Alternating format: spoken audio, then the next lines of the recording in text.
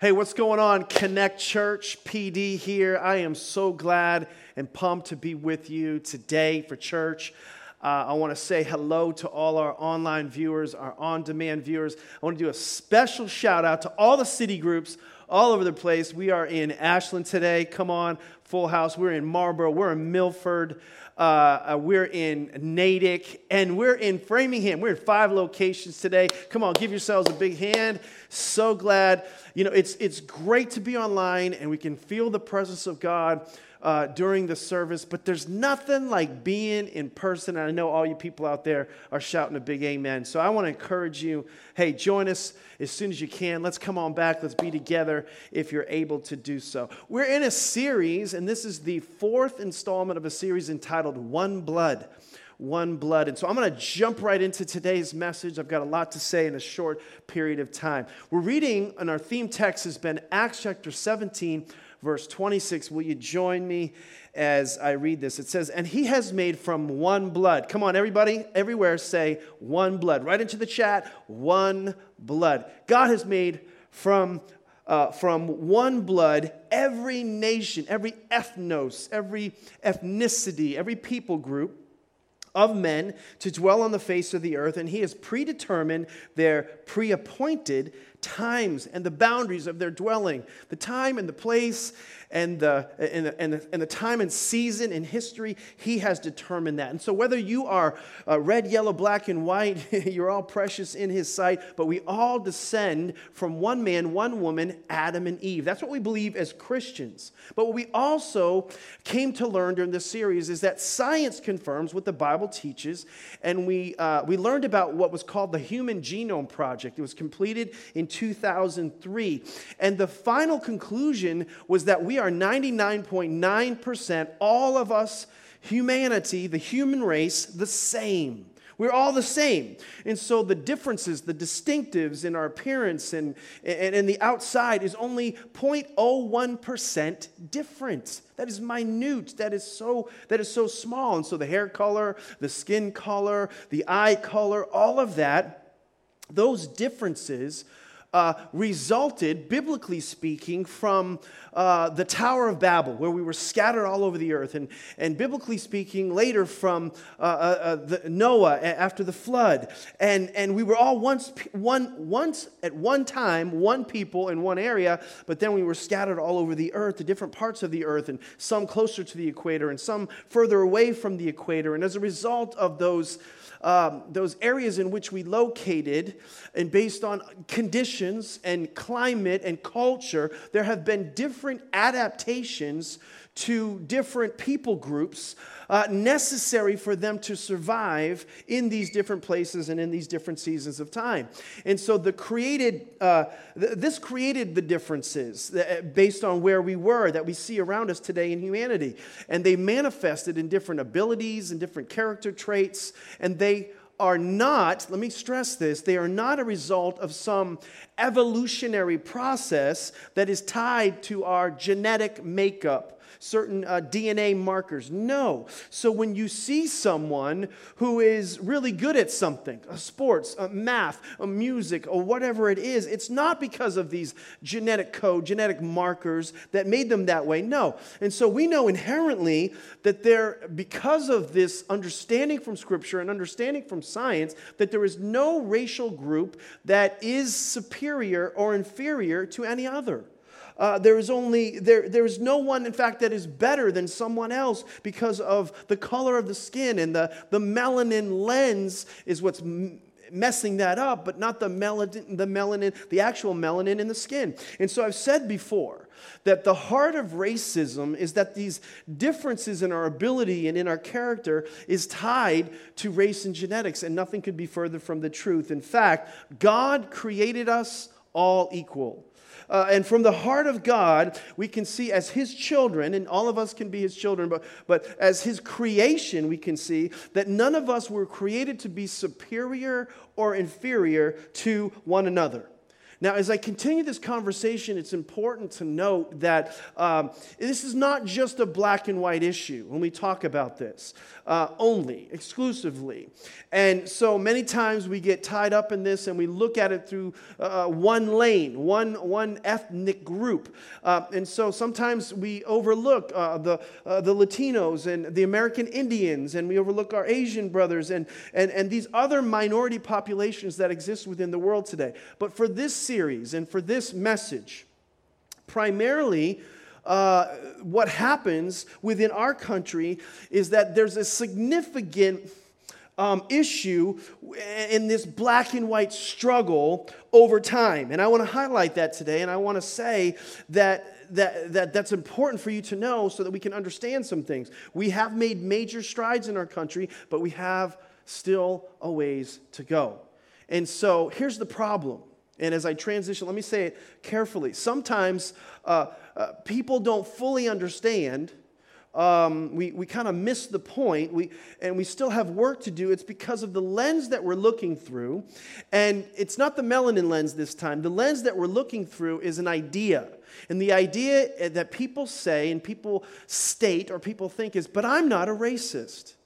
That's the idea. That's the lens that many people look through is, but I'm not a racist. And I want to say this to you. I want to say this even to myself. I give you the benefit of the doubt.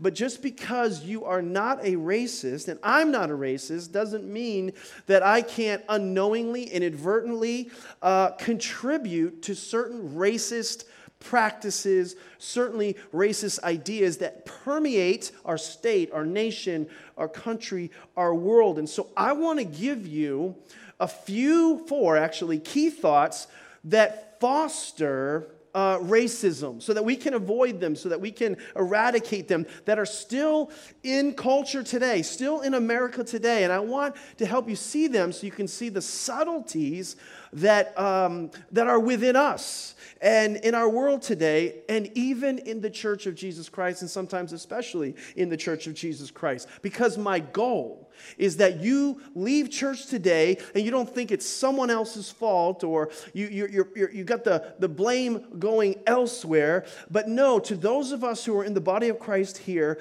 that we would know and understand that we are called to be a salt and a light on the earth, as we talked about last week. And hopefully all the things that we talk about in the next few moments will get you a little bit more educated, and you adopt a new mindset. You get some I call it a heavy revy. You get some new revelation, so we don't keep looking at people from the outside through these wrong glasses. Last week I talked to you about the melanin lens, but today it's this idea that I'm not a racist that sometimes affects and it makes there's a corresponding inability because of that idea to see things the way we need to see things. So let me give you four key thoughts or four practices that foster racism. So if you're with me, come on, just give me a high five in the chat. If you're with me in one of the locations today, just come on, let's just say, I'm with you, PD. I'm listening. I'm all in. I'm taking notes because note takers are,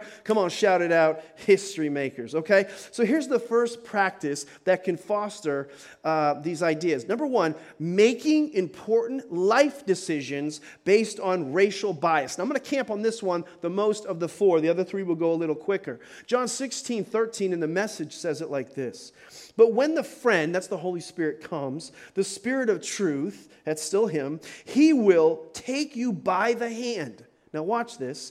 And guide you into all truth. Now, I don't know if you realize this, but when Jesus ascended into heaven, he left us the Holy Spirit. Do you realize the Holy Spirit is here? And one of his responsibilities, a part of his job description, is to guide you and to guide me into all truth. Romans 8:14 says in the Good News translation, those who are led by God's Spirit are God's children.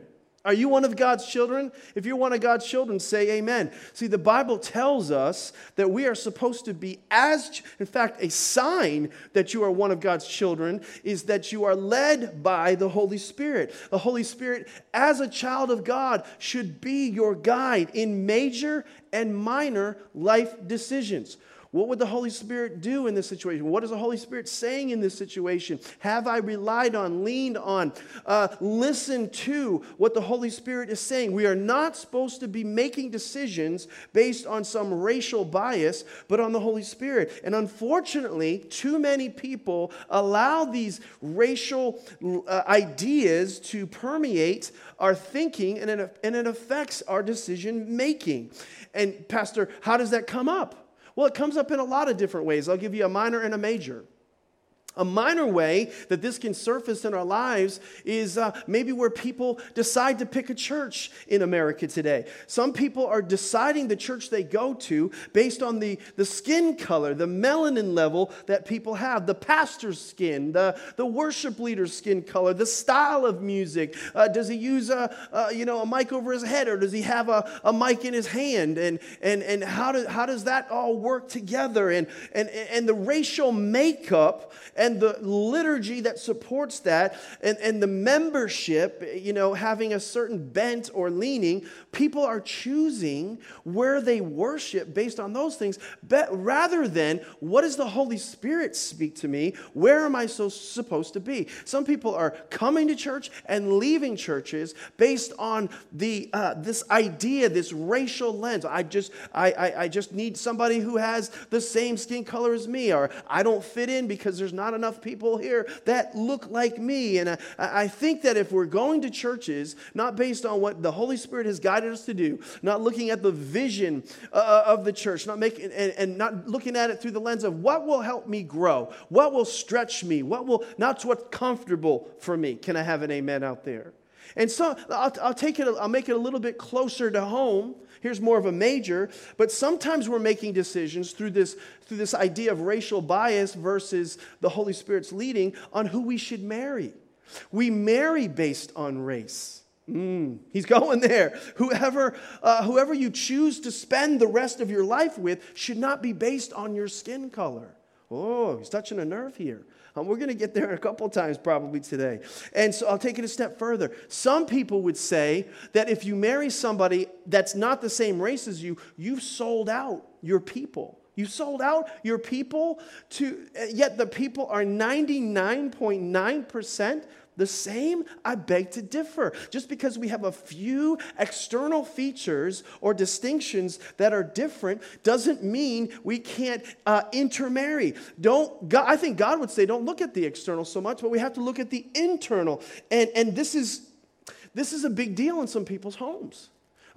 Role play it. Like if one of my daughters came up to me and they told me they want to marry someone who is not white but instead comes from a different ethnicity, I would say, what does that have to do with anything? I really don't care about that. What I care about is, do they love God more than you?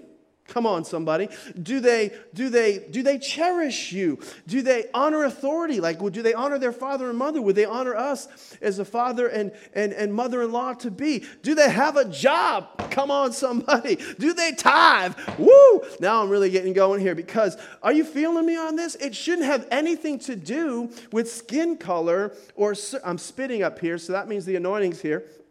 Get closer to me, but I'm not concerned about that. We are 99.9% the same. And so a classic lie or excuse that some of you might have been exposed to, where some justify this idea that God told Israel not to intermarry with different races. That's summarily not true. In fact, it's dead wrong. And the Bible, first of all, tells us to rightly divide the word of truth. In 2 Timothy, to study it and to rightly divide it. So you need to be a Christ follower who doesn't just take what I say, because if you're just hearing what I say, you don't learn as much as if you went and fact-check some of these things once in a while and study for yourself. You'll grow better that way. But here's what the Bible says. In Deuteronomy chapter 7, I'm reading in verse 1 to verse 4. Here's the New Living Translation. Are you with me in the chat? Are you with me in all the locations all over the place? I love saying that today. Praise God. We're spread out, and we're going from a regional church where everybody comes to one location to a local church with a regional impact. And one by one, we'll keep opening up these city groups and spreading out and being where our neighbors are, so we can love our neighbor as ourselves, and we can invite our neighbors to church, and they're only going to be a hop, skip, and a jump, and we're going to grow like crazy in Jesus' name, because our vision is to multiply. I had to throw that in there. Deuteronomy 7:1 says, when the Lord your God brings you into the land you are about to enter and occupy, speaking of the Israelites, he will clear away many nations ahead of you. Who? Well, he's going to clear away the Hittites, the Girgashites, the Amorites, the Canaanites, remember that, the Perizzites, the Hivites, the Jebusites, and the termites. No, I'm just kidding. These 7 nations are greater and more numerous than you. They're bigger than you. When the Lord your God hands these nations over to you and you conquer them, you must completely destroy them, make no treaties with them, show them no mercy. And then it says this, you must not intermarry with them. See, right there, PD, it says don't marry with people of different races and cultures. And then it says, do not let your daughters and sons marry their sons and daughters. There it is again. Are you, PD, what? And we interpret it wrong because we don't even finish.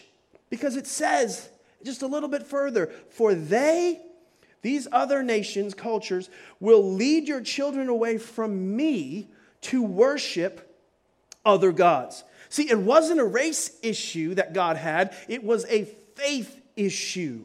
That's what's going to get you all sidelined. God didn't tell them to marry outside of the race. He told them, don't marry outside of your faith. Don't marry outside of this spiritual covenant that I have with you as my people. And how many know that there are a lot of folks out there that have no problem marrying outside of their race, and they definitely don't have a problem marrying outside of their faith? I'll just let that sit for a second. The Bible tells us in 2 Corinthians chapter 6, verse 17, that we should not be unequally yoked together with unbelievers. That is not saying that you can't be in relationship with an unbeliever. It's saying you can't be out of balance or in the wrong influence. You're not the stronger influence on them than they are on you. And if you are, you need to back up, back out, get out, Jack. But a lot of people are, because he's so fine, he's mine. But does he pray? Does he even know Jesus? Oh, he loves God. He told me he loves God. What about Jesus? Does he know, and has he accepted Jesus Christ as his Savior and Lord? So many people are getting joined together with other people, out of balance and in covenant with people, intermarrying with people who have a different faith. That's the issue that God had. That was the principle that he was trying to communicate. And so later on, we don't have this generational blessing upon our children that is spoken of in Malachi chapter 3 that goes from generation to generation. Instead, we have children who are following the God of their mother, and then other children in the same house following the God or the gods or the lack of faith of their fathers, because we violated what God told us to do. And so God is not saying you can't intermarry. In fact, I'll prove this to you. I'll take it a step further. It's not about that. He wouldn't, if God was saying that, he wouldn't stand for it, and he certainly wouldn't promote the idea. But if you look at the story of Rahab, great story in the Bible. Rahab was a Canaanite, and she was a prostitute, and she was on this list that we just read from Deuteronomy to avoid as a Canaanite. And she lived in Jericho, and spies from God's people were sent into Jericho to check it out because we were going to take it out. God wanted us to have the city, that Canaan was our promised land. And so as they go there, they end up in Rahab, a Canaanite and prostitute's house. Now, she could have turned them in. They could have been killed. It could have delayed the plan of God for sure. But she realized that the God they served was the one true God. She had some kind of encounter, some kind of revelation, and she decides, I want to get on that team. I'm getting off my team. My team's going down. My team's going to lose. And so she decides to hide them and protect them, and she helped them, and she gave them a head start. And if anybody was to come to try to find them, she would divert them and distract them. But in return, she asked that, hey, when you come to conquer the city, remember me and remember my family. And they said, we will remember you, and we will remember your family. But what we want you to do is we want you to take this scarlet cord, and we want you to put it outside your window. And we see that you will be protected when the rest of the city is destroyed. And sure enough, the whole city of Jericho was destroyed and burned to the ground. And the only thing that stood was Rahab and her household. But what's so interesting is it went even further. Rahab then became formerly as a Canaanite, as a prostitute, she's spared, but she becomes a part of the community, the Jewish community, the Hebrew community. She becomes a part of that family. Not only that, someone noticed her and thought, man, she's fine, and he wanted to marry her. He marries her, and his name was Salmon. Or you could say Salmon. I don't know if you say salmon or salmon. But anyway, Salmon and Rahab get married. And they have a son, and his name is Boaz. And then Boaz, he gets married, and he has a son. And his son's named Obed. Obed has a son, and his son is named Jesse. And Jesse gets married, and he has sons. He has 8 sons.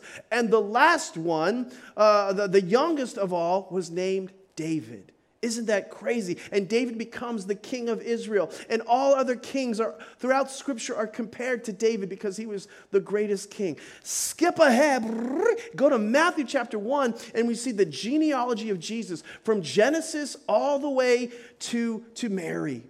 And in that genealogy, there's tons of men that are mentioned there, but there's 5 women that are mentioned there. There's, of course, Mary. There's people like Bathsheba. I won't get into that story. But the third woman who's married, who's mentioned in the genealogy of Jesus was Rahab.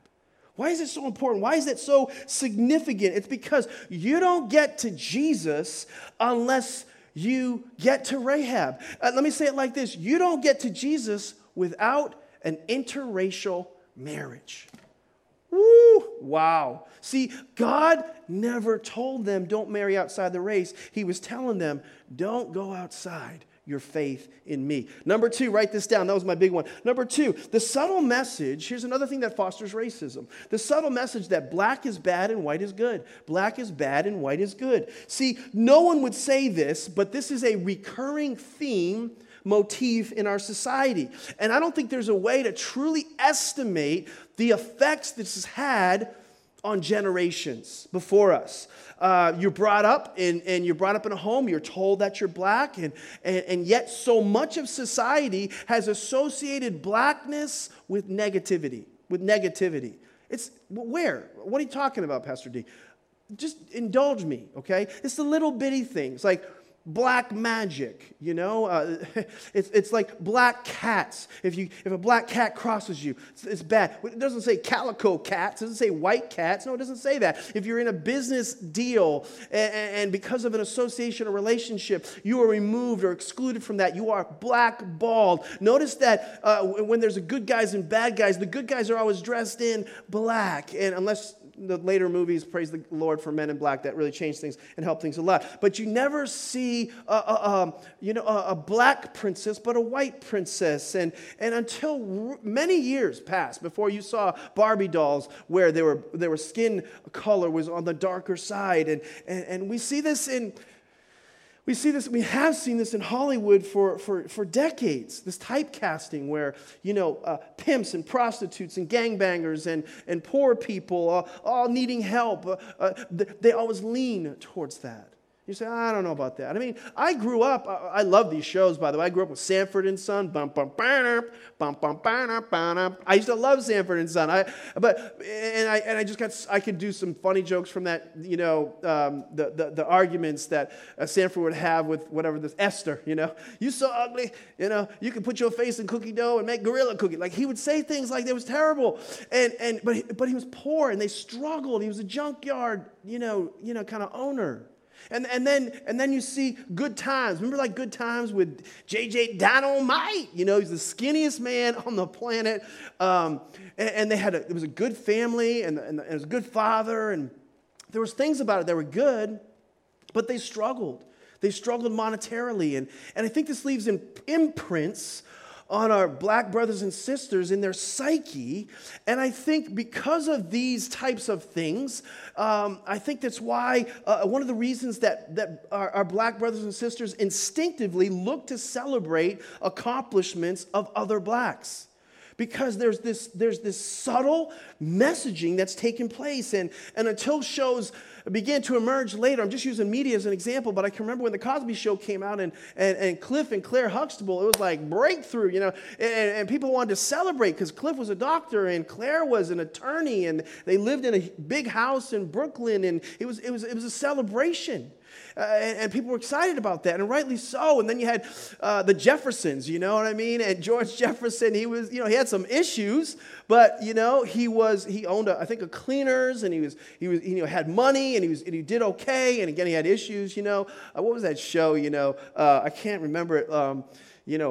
Deluxe apartment in the sky. We're moving on up. Come on, you know what I'm talking. If you've seen the Jeffersons, write that down in the chat. Come on, put the lyrics in there. Well, we're moving on up. Okay, we'll get off that. Even skip ahead later, when we see the movie The Black Panther. I mean, I don't know if you know this, but people were going to the airports and they were buying tickets to go to Wakanda. Come on, somebody. Because it was just so exciting, the success that they could see. Even that's not true, in case you're wondering, and that's funny anyway. But they want to celebrate the success that is happening amongst their black brothers and sisters. And I think it's cool to celebrate that, and they want to look up to someone, and there's when somebody does something amazing. But hear me on this. Sometimes we go too far with that.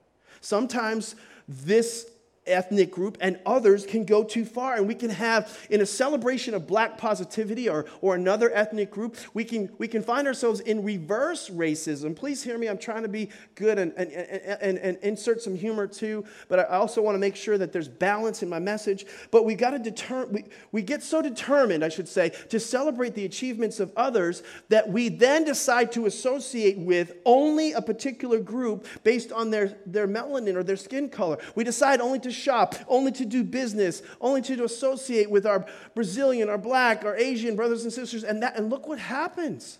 We just have these whole networks, and they're all exclusive. It's happening all around us, still to this day. And we should never, as a Christ follower, cling to, pull up close to, and support only certain people based on the color of their skin. And what starts off sometimes as a celebration and positivity can morph into reverse racism. This is why the Bible says in Philippians 1:6 that the sharing of your faith may become effective by the acknowledgments of every good thing which is in you in Christ Jesus. So there's a lot of good in all of us is really what Paul is saying, but it's due to what Christ has deposited in us, not our race or association with the race. Romans 12:3. Because of the privilege and authority God has given me, I give each of you this warning. Don't think you are better than you really are.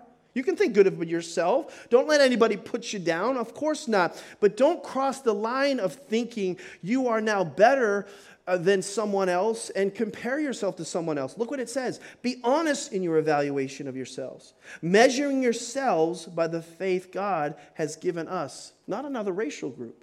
Amen. Amen. Number 3, write this down. What else fosters this racism? Number 3, we expect the world to fix a problem that only Jesus could heal. We expect the world to fix a problem that only Jesus could heal. Now, Psalm 27 says this. It says, some trust in chariots, we'll call them Republicans. Some trust in horses, we'll call them Democrats.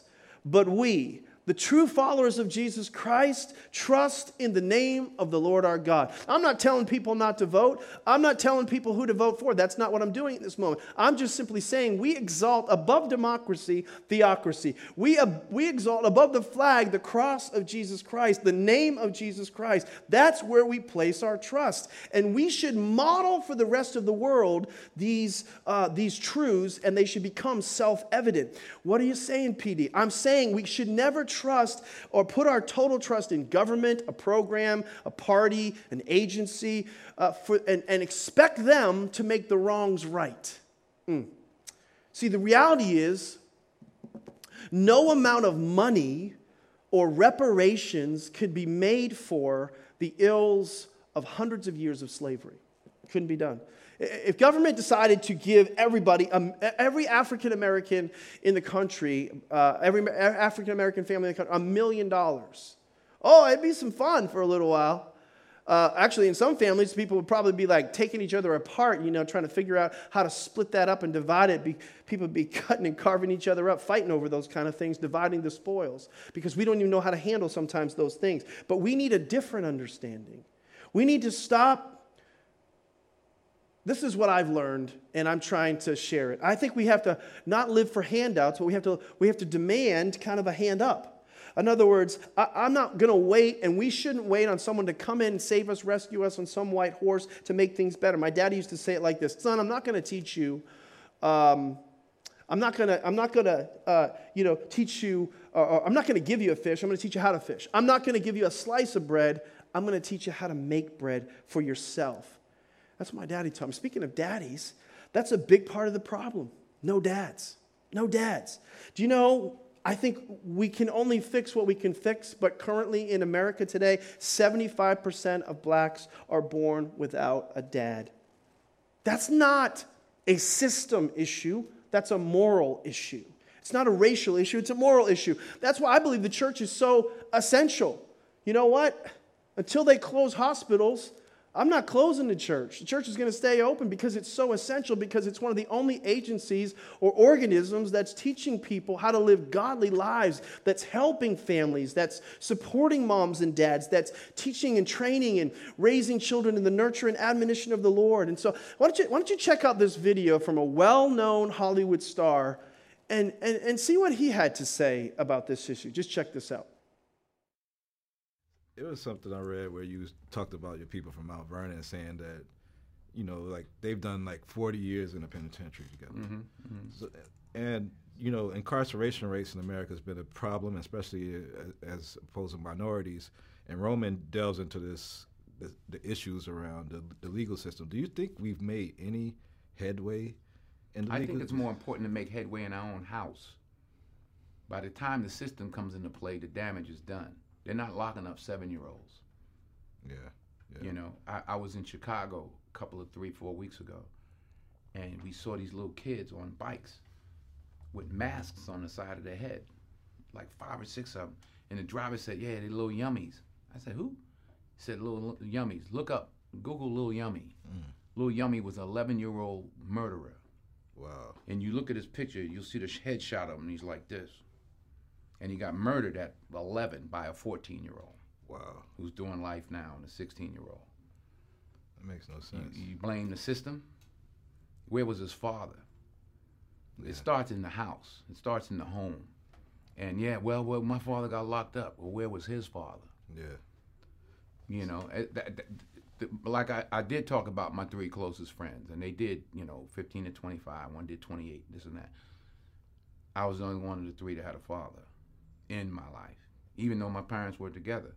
But I still had a father who was a gentle man and a good example, and they didn't. We can blame the system if we want, but they didn't lock any of us up at 7. Yeah. We were all doing enough to get locked up at 13. My parents sent me in another direction. They didn't have anybody to help them, and they kept doing what they was doing, and the system got them. So. Now, what we do know is that there is certainly a problem with mass incarceration, as the video referenced, but there's also a problem with just breaking laws. And I think Denzel thinks that's a home life issue. That was built on a daddy not in the picture, and there'd be some issues still, but they would be greatly reduced if we could reestablish and strengthen the family. And I think the church does that. That's why it's so important for you to be back in church, for you to be plugged in, for that to be strengthened. Another thing that comes out of being back in church is you'll begin to grow up, and family life is supposed to teach this with a value of education. A value of education.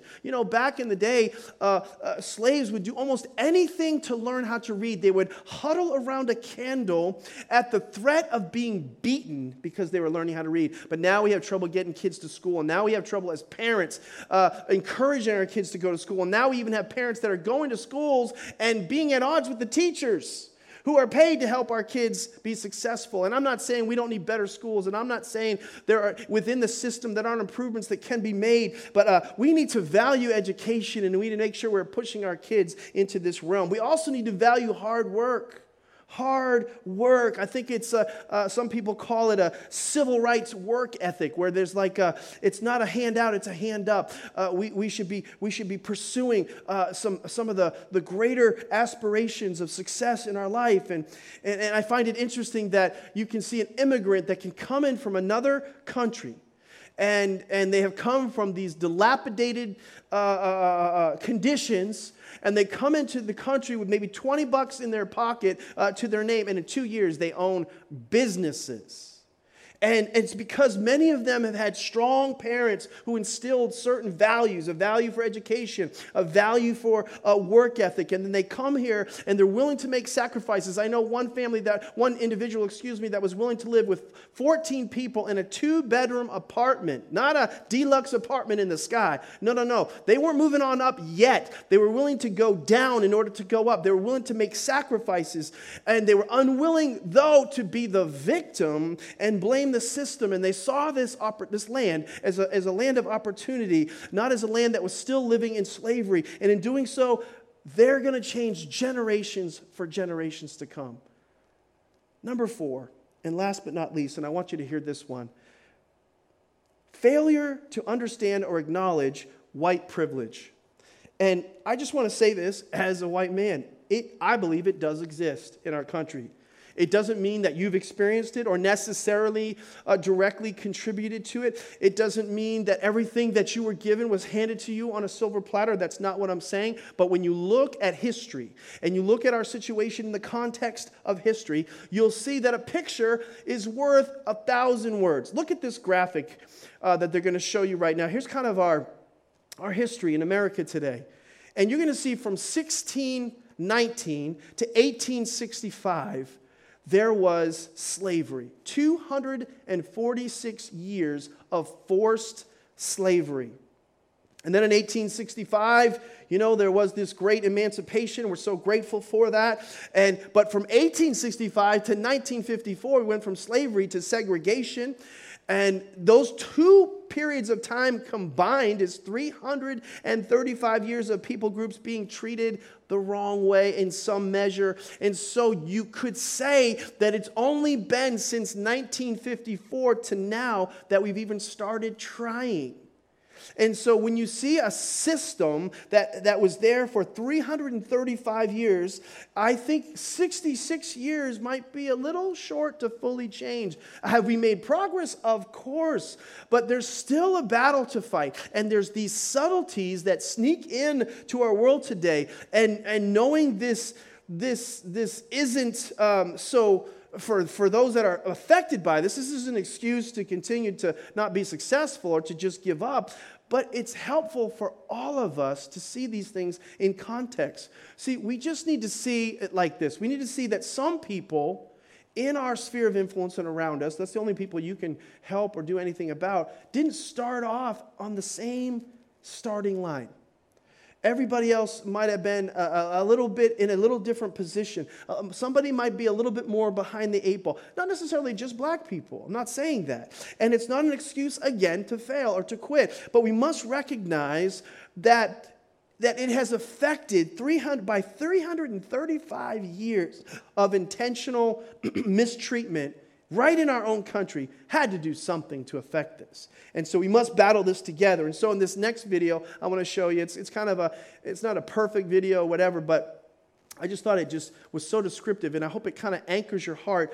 It helps us see this idea of not just white privilege, but just privilege in general, and how some people are starting off in different places. And if we have a sensitivity to that, we might work a little harder to help close the distance, or we might work a little harder in our own life to make up for that distance. So check this video out, and I hope it sinks in.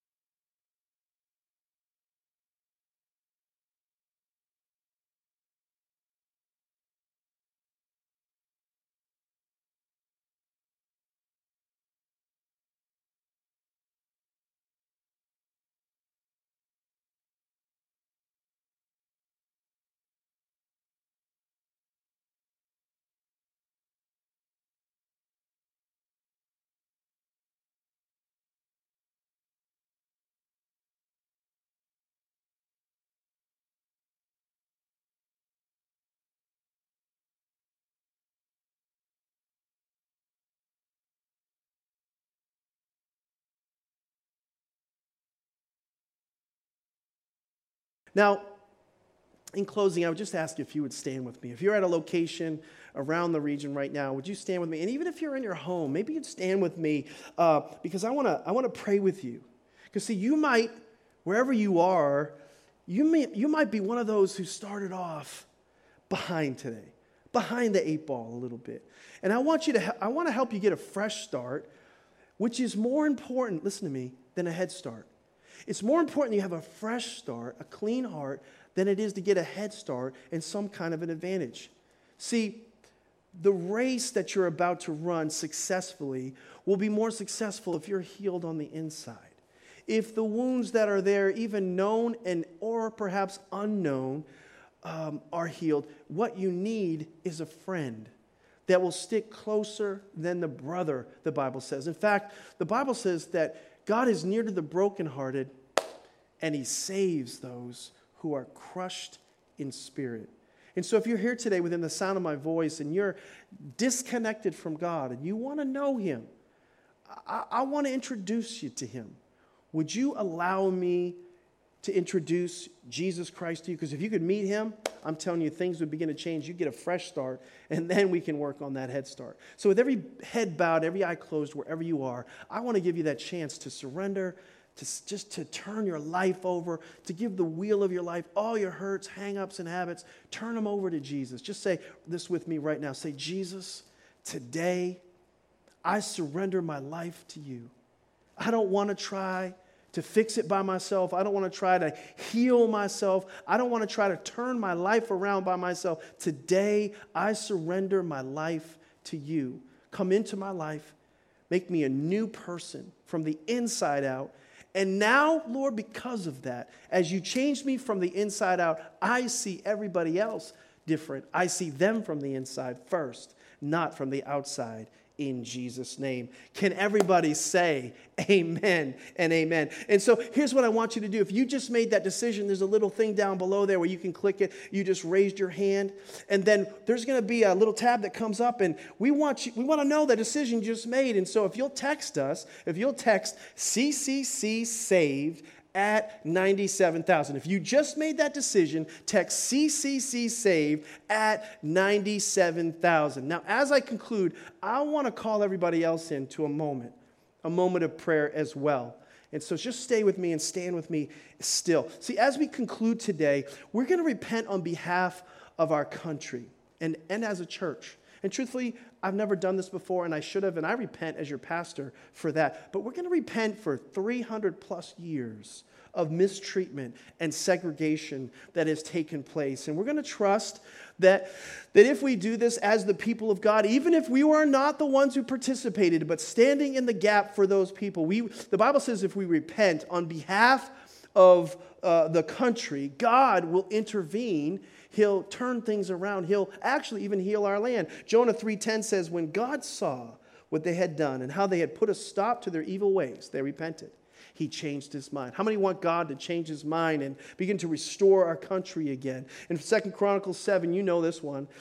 If my people who are called by my name will humble themselves and pray and seek my face and turn from their wicked ways, then I'll hear from heaven. I'll forgive their sin, and I will heal their land. See, I believe there's healing that comes when the people of God are willing to repent. I didn't do anything. I'm not talking about what you did. I'm just saying we're repenting on behalf of people who have sinned and who have failed as the people of God. And so I want you to just open your heart up right now, and I just believe there's a power in repentance. And so would you just close your eyes, and I'm going to pray, and I just want you to come into agreement as I pray. Open your heart. Come into agreement with me. I'll just say this. For God, I'm just so grateful that you'd be so merciful to us. And for many of us, God, it wasn't us directly, but there's subtle things, Lord, that we've allowed, and so for that we repent. And in this country that we are so proud to be a part of, it doesn't have a totally clean history, Lord. And so we ask you, God, to forgive us for 246 years of forced slavery. Forgive this nation. Forgive our country for millions and millions who were hurt, who were killed, who were lynched. Horrible things and atrocities that happened. Lord, as Connect Church, we repent. Forgive us for years of those Jim Crow laws, and forgive us for looking the other way and at injustice. Forgive in the ways that the church was speaking out against and speaking with some kind of superiority over other people and teaching falsely, Lord God. Forgive us for that.